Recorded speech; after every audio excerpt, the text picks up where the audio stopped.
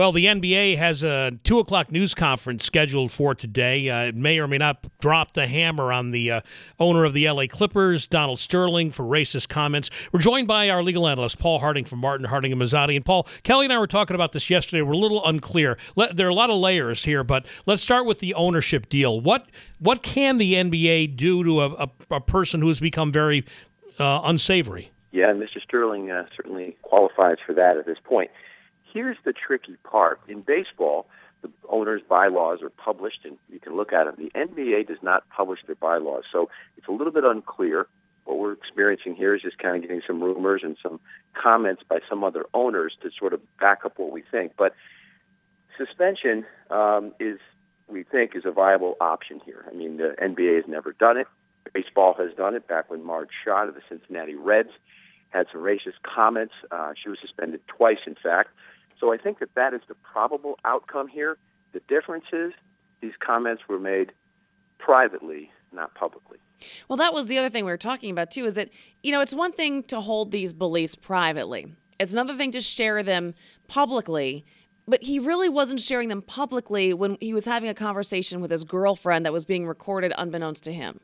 Correct. And, there's another component to this. In New York State, we can have conversations with this, and if one party agrees to the recording, it's allowable. It's not a crime. In California, they have what most states have, which is that two parties have to agree that it's being recorded in order for that not to be a crime. So technically, the girlfriend committed a crime by recording it, not letting him know, and then releasing it. So the facts are different here, and certainly there's no sympathy out there for Mr. Sterling.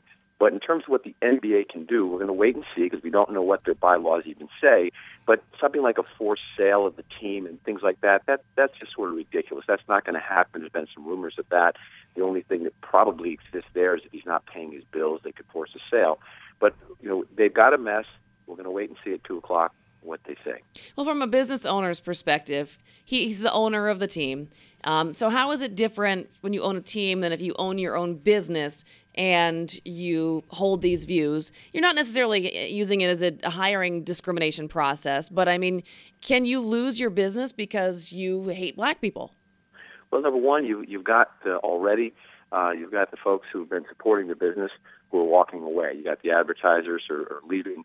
In fact, it seems like they're just all following each other out the door.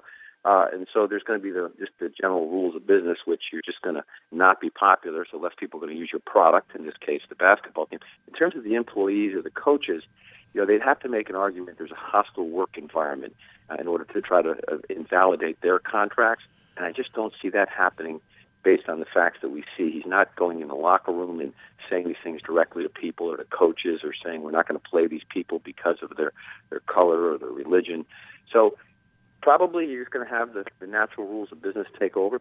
The advertisers are walking away. You got players who appear to be super unhappy playing there. And, of course, what people forget here is that they're in the midst of a playoff series, which has just been overshadowed by these comments. Yeah, so you don't think the players could claim hostile work environment. What about like a coach? I know like the head coach, Doc Rivers, doesn't even want to speak to Sterling. Would he maybe be able to force his way out of a contract legally? I know you can always work behind the scenes. But yeah, behind the scenes, legally, no. Again, private comments made to his girlfriend. And again, we haven't heard from him yet. The comments seem to be pretty clear as to of what his intentions were. But private conversation, he hasn't responded to them. He may not. Doc Rivers sort of had to make that assessment before he joined the team. And I guess by some people, what you're reading and seeing in blogs is that, this isn't the comments maybe, are outrageous and everybody's, but they're not a super surprise because, this guy has been rumored to have had general feelings like this in the past. Great stuff. Thank you, Paul. Appreciate it. Okay, Chuck. Kelly, bye-bye. Paul Harding, our legal analyst from Martin, Harding & Mazzotti.